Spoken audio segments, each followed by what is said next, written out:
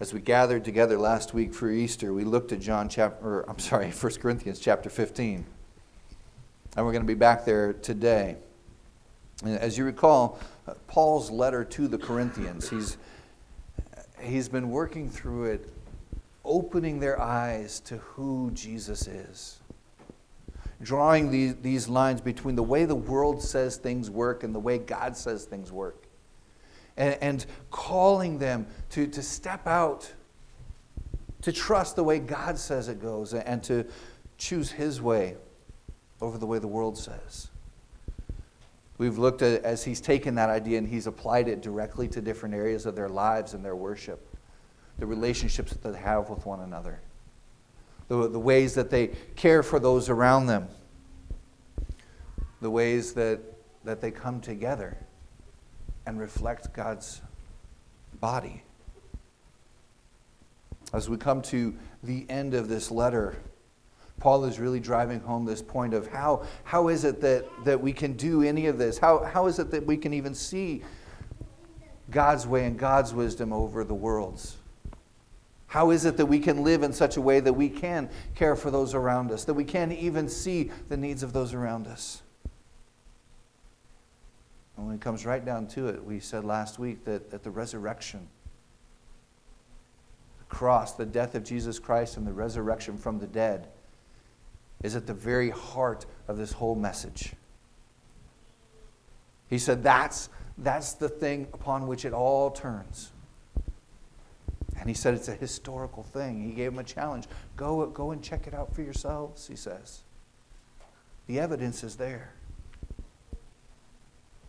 And we saw as he called the Corinthian church to a hope that they have in the resurrection. It's this hope that we want to dial in on today. As we come back and we look at the last half of that chapter again, we read through it last week, but we want to really dial in on that idea of hope that we have in Jesus. And so we'll pick it up midway through the chapter in verse 35. We're having, remember, just talked about the resurrection and overcoming death. Paul then says, but someone will ask, how are the dead raised? With what kind of body do they come? You foolish person. What you sow does not come to life unless it dies. And what you sow is not the body that is to be, but a bare kernel, perhaps of wheat or some other grain. But God gives it a body as He has chosen, and to each kind of seed its own body. For not all flesh is the same, but there is one kind for humans, another for animals, another for birds, and another for fish.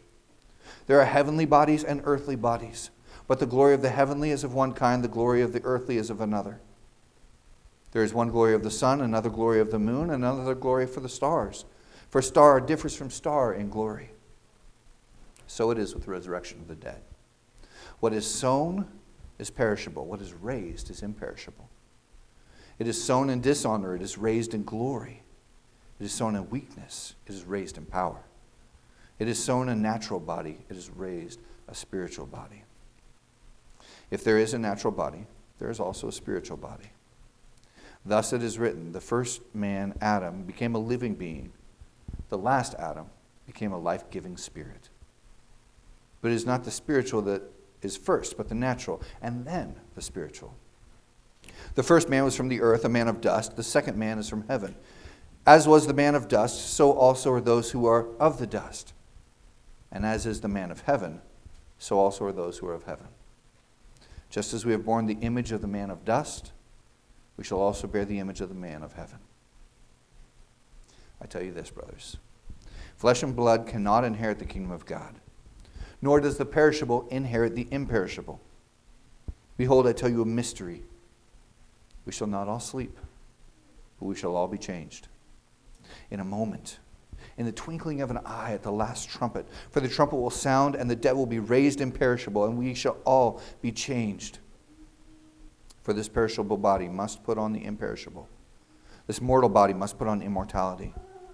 When the perishable puts on the imperishable, and the mortal puts on immortality, then shall come to pass the saying that is written, death is swallowed up in victory. O death, where is your victory? O death, where is your sting? The sting of death is sin, and the power of sin is the law. But thanks be to God who gives us the victory through our Lord Jesus Christ. Therefore, my beloved brothers, be steadfast, immovable, always abounding in the work of the Lord, knowing that in the Lord your labor is not in vain.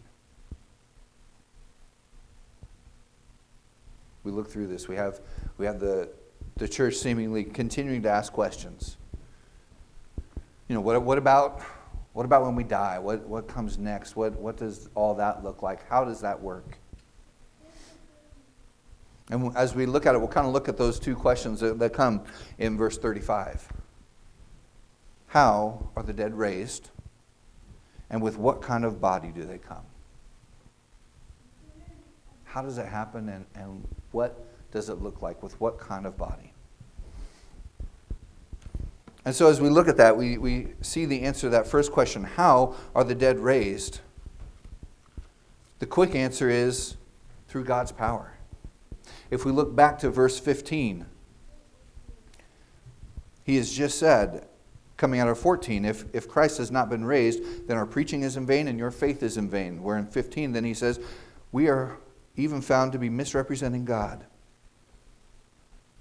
because we testified about God that he raised Christ, whom he did not raise, if it is true that the dead are not raised. Paul has a way of using a lot of words to get around there. Listen to what he's saying. He's saying, if Jesus has not been raised, then everything that we're doing, everything that we're about is all foolishness. It's all ridiculous. We just need to let it go. He says, our preaching is in vain, your faith is in vain, if Jesus has not been raised. And then, like we said last week, he even takes it a step further. If that didn't happen, then we're misrepresenting God. We're actually calling God a liar. Because by misrepresenting him, he says, we've been saying that God has raised Jesus from the dead. And if, as some of them are saying, there is no resurrection from the dead, then Jesus was not raised, and then God did not raise him, and we are saying that he did, so we're calling him out as a liar.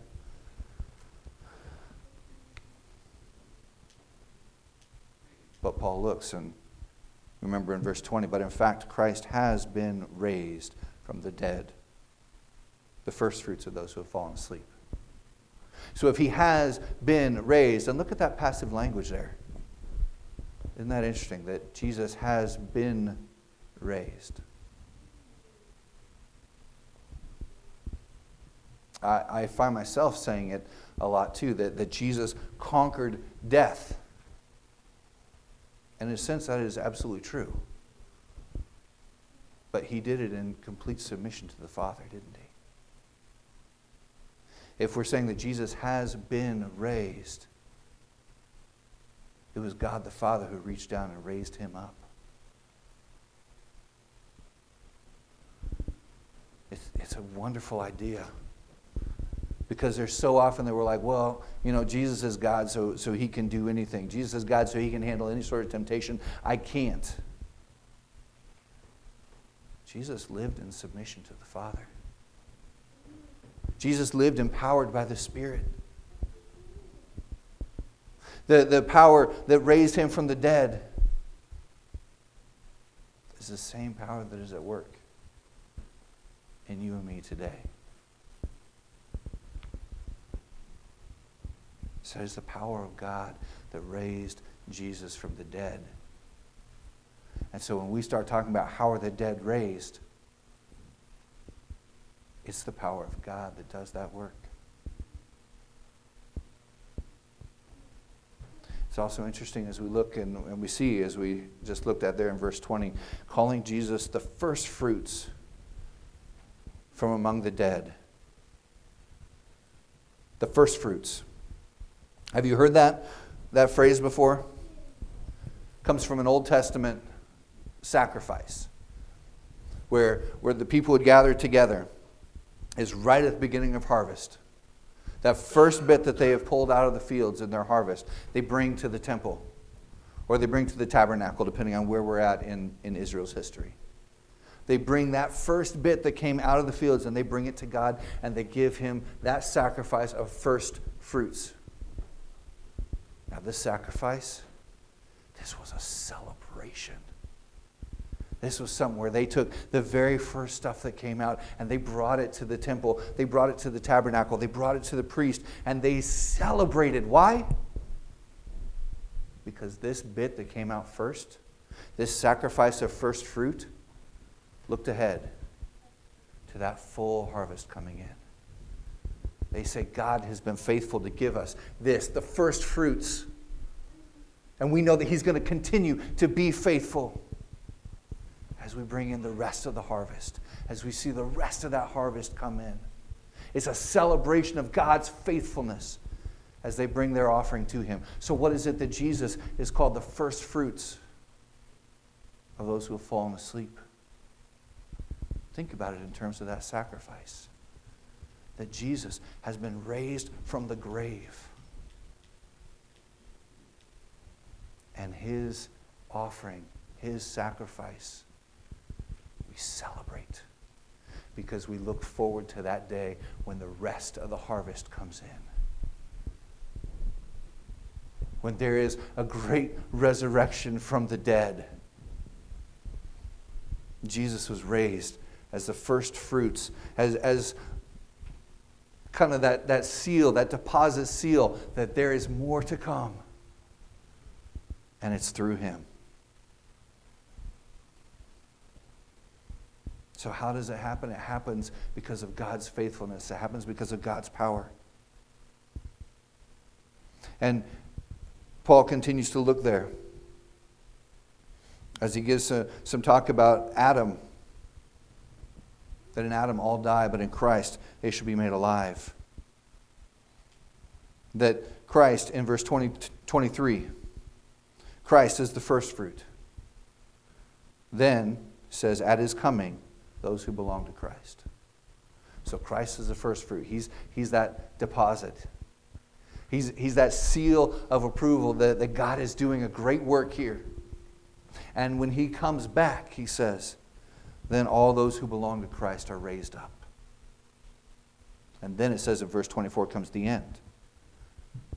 When He delivers the kingdom to God the Father. But first, after destroying every rule, every authority, and every power. How does this happen? It happens in the power of God. It happens as God has raised Christ from the dead, and we see that He has, in fact, power over death. And then comes where He raises all those who belong to Christ in victory and His celebration. And then it says that Christ destroys every rule, every authority, and every power.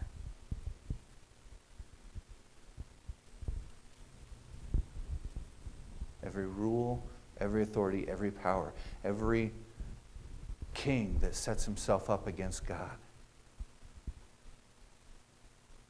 Every idol that clamors for attention and tries to draw people away. Jesus destroys them.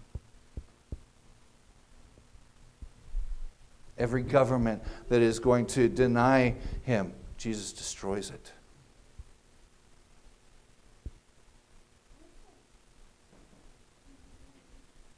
Even death itself. Right? They say there are two things that are sure, death and taxes. Even death itself, Jesus destroys it. And then it says He delivers the kingdom to His Father. This is how it happens. Because this is God's design. This is God's plan. This is God showing the wonder of who He is. Imagine what this would have sounded like as we talk about Jesus destroying every rule, every authority, and every power. Imagine what that sounds like falling on Roman ears. Where the official greeting is, Caesar is Lord. Where Caesar sets himself up as God and calls himself the Son of the gods. And Paul comes and says, Jesus destroys every rule, authority, and power.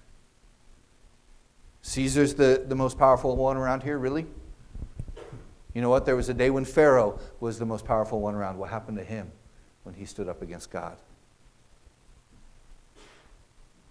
And Paul says, Caesar wants to say he's Lord. Guess what's going to happen to him? We live in a day now where our government does not stand up and declare itself to be God or the sons of the God. But what are those gods that we revere? What are those things that we're tempted to put our trust in? Whether it be government or the bank account or my hobbies or my rights or whatever. What are those things that we latch onto and we say, this is what's going to save me? Every rule, authority, and power will be destroyed by Jesus. Everything that stands against him.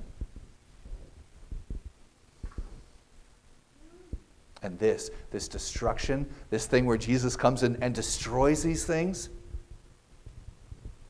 is part of his plan for life. We don't think of those together, do we? Destruction and life, those two things don't seem to go together. But what's happening here is Jesus is saying, I'm going to destroy everything that is keeping you from true life. Everything that's standing in your way, everything that wants to cloud you, I'm going to destroy that so that you can experience what life really is. There's nothing inherently wrong in any of those things. But when they become a god to us, they got to go.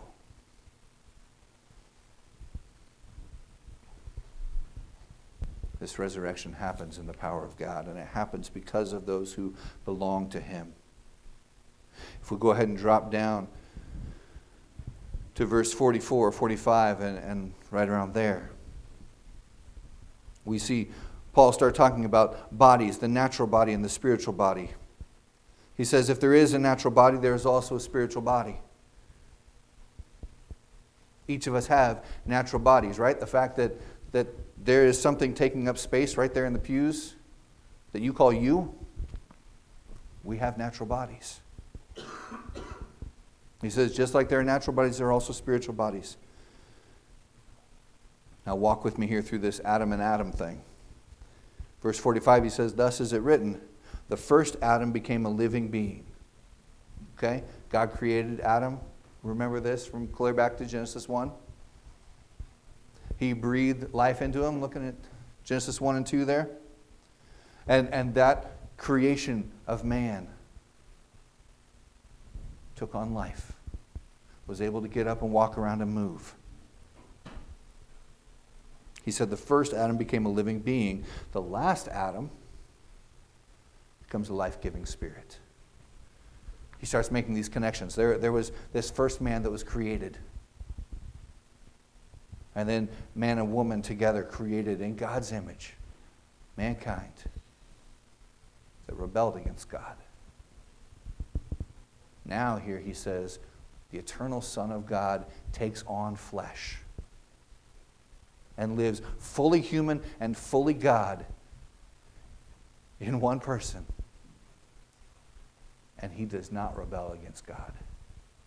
He alone in all of history does not rebel against God, but goes forth and follows him perfectly, obedient even to death on the cross.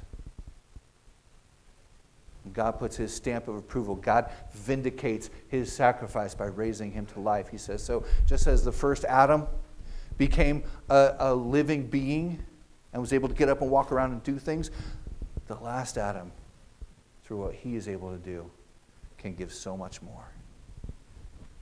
We inherit natural life.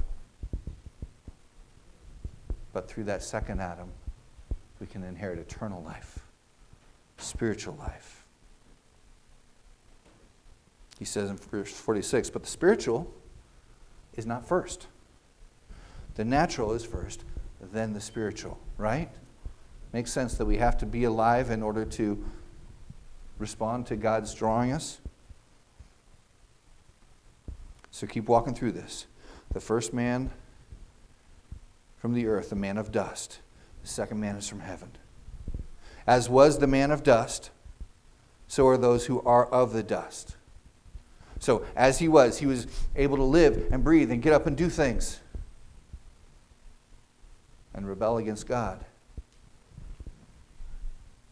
And just as that idea of the futility of dust represented his life, not because God made him that way, but because he rebelled against God, that futility also represents our life. But as the man of heaven, so are those who are of heaven, bound for more, bound for greater. We have borne the image of the man of dust. We'll bear the image of the man of heaven if we accept that from him. He's talking about salvation here. He's talking about those who were dead in their sin, who had no hope at all, and that God brought them to life. God reached out and drew them to himself, and we say, yes, Lord, we thank you.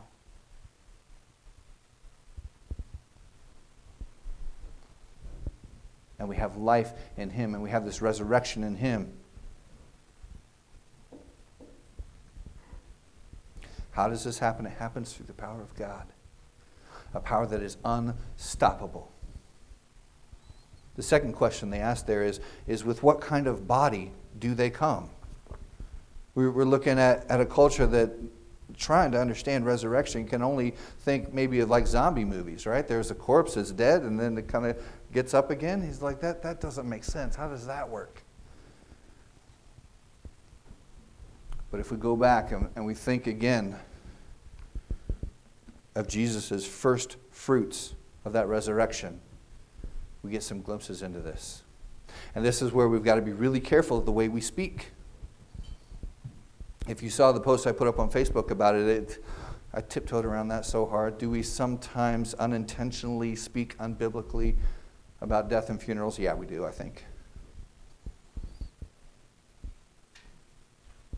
And let me tell you the way that comes out usually.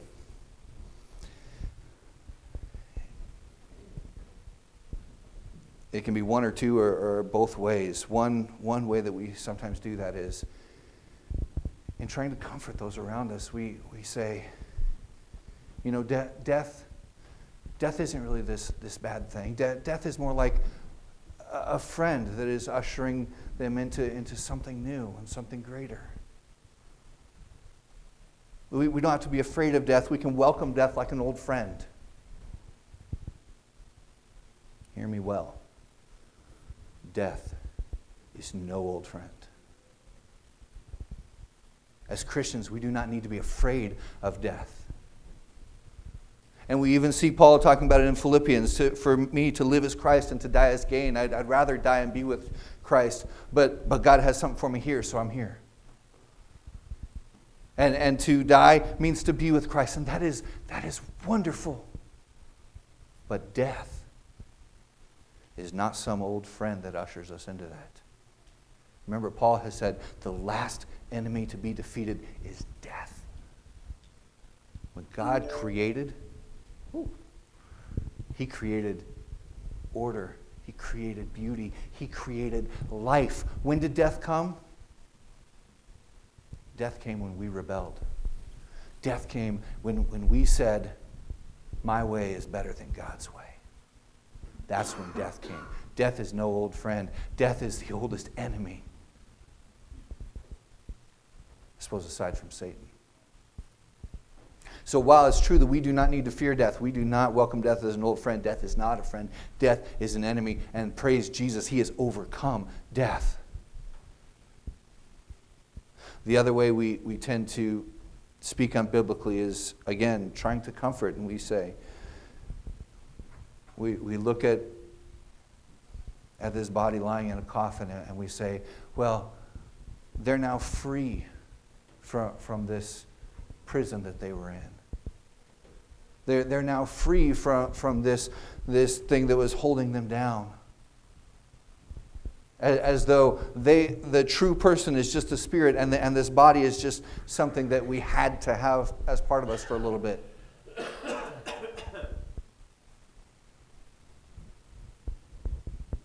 But if we think about the way God created, think back to Genesis 1. God created, and it was good. He created man and woman in his image. He crafted them. He gave them bodies and souls and said, it is very good. Jesus, when he came, did not come just as a spirit floating around teaching. He took on a body. And that was part of the design for it. He was crucified in his body, and he was raised up as a body. And he is what Paul calls the first fruits. Remember, as he meets with his disciples, he comes in, hey, I'm hungry. Anybody got some fish? Let's eat. He goes to Thomas, stick your hands here. Poke it into the holes. Stick your hand in my side. Feel my body and know that this is true. I was really dead and now I'm really alive. Death actually rips that person apart. That the Spirit is with God in heaven, and that is beautiful, but it is not the way it's supposed to be yet. Because in the meantime, while we wait for Jesus to come back, that body waits on the ground or is cremated or whatever. And that person is ripped apart, waiting for the time that we see here, looking at the flesh, that God will recreate all things. He will reunite body and spirit to live the way He designed them to be. When we look to the book of Revelation and we see God creating a new heaven and new earth, we see Him reuniting body and spirit for His glory to live the way He designed it to be.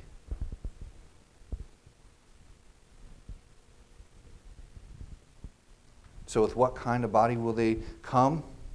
It will be a real body. There will be changes. That which is sown is perishable. What's raised is imperishable. Sown in dishonor, raised in glory. Sown in weakness, raised in power. There will definitely be differences. But there will be a real body the way God really designed it to be. And we will live in harmony. We've looked at questions of how are the dead raised? Raised through God's power. With what kind of body will they come? Possibly the most important question we ever ask is this one. So what?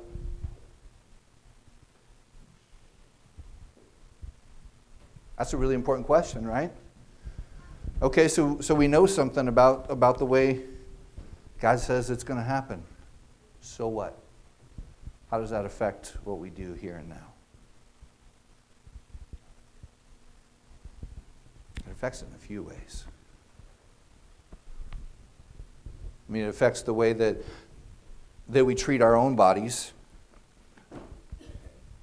Not just simply seeking out one pleasure after another. As Paul talked about, where he said back in verse 32, if the dead are not raised, let us eat, drink, and be merry, for tomorrow we die. We're not just out seeking whatever pleasure we can find, as some of the philosophers had done. We're also not just trying to beat our bodies into submission and be hateful toward this, like if we could just be rid of this earthly vessel, then we could truly be us, as some of the different philosophers did. We look at our bodies as gifts from God to be used for His glory. We start asking God, how do you want to use my hands and feet today? It affects the way we care for one another, the way we look out for one another, that we pray for one another and we care for one another and we bring each other along, but we do not ever discount the physical needs of our neighbors. I mean, look at the story of the Good Samaritan. The one who helped was the one who came along and bent down and bandaged up his wounds and put him on his donkey and carried him into the city, who took care of his physical needs.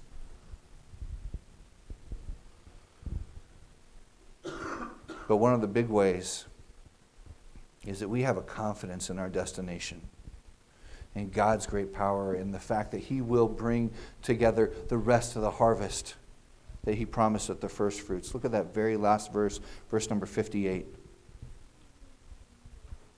Therefore, my beloved brothers, be steadfast, immovable, always abounding in the work of the Lord, knowing that in the Lord your labor is not in vain. We can be steadfast because of the hope that we have in Jesus. We can stand firm against whatever attacks are coming. And sometimes those attacks are overwhelming and they hurt a lot. But we know that that's not the final answer, that God is in control. Think of our brother Wayne Goddard, who served God in Paraguay and was attacked by a mob and died from his injuries a few days later. And probably had some people tell him, things are getting crazy there. Things are getting a little dangerous there, and you probably shouldn't be there. And he says, no, because my hope is not in just being safe around here. That there's something greater. It allows us to be immovable. To not be swayed by every bad thing that happens to us, to not be pulled away by every pleasure that's dangled out in front of us, because we know that there is something greater. And that to spend our life chasing things just in these 60, 80, 100 years and ignore all the rest of eternity makes no sense at all. But if we live now, knowing that there is an eternity of reward in Jesus, we can live in a different kind of confidence, one that is steadfast, immovable, and abounding in the work of the Lord. Jesus, I thank you. I thank you for your faithfulness. Thank you for walking into death, even death on a cross. A shameful, humiliating, torturous way to die.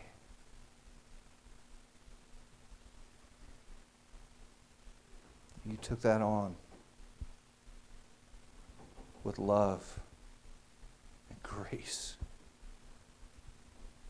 For the joy set before you, you endured the cross. I thank you, Father, that you did not leave your Son to rot in the grave.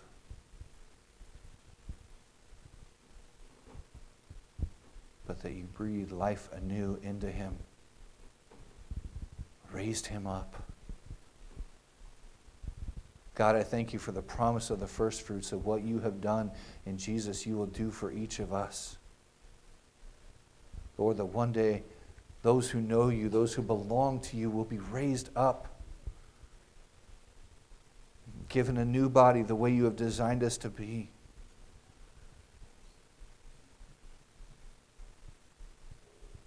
To live in joy and peace in your presence. God, I pray that in the here and now, in the flood of things to come, we can live in the confidence that you are doing something great. Lord, may we live as those who have hope in Jesus. It is in his name that we pray. Amen.